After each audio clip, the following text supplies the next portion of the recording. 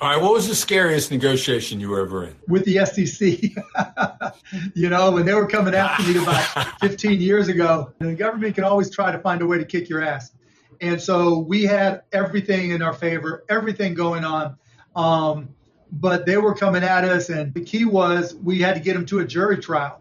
And that's exactly what happened. Once we got to a jury, then the facts could be the facts, and the jury deliberated all of 3 hours and found in my favor. And so, when you're dealing with the government, that's never fun, because it's always someone's job just to win, regardless of the facts. A lot of times they'll look for wins over justice.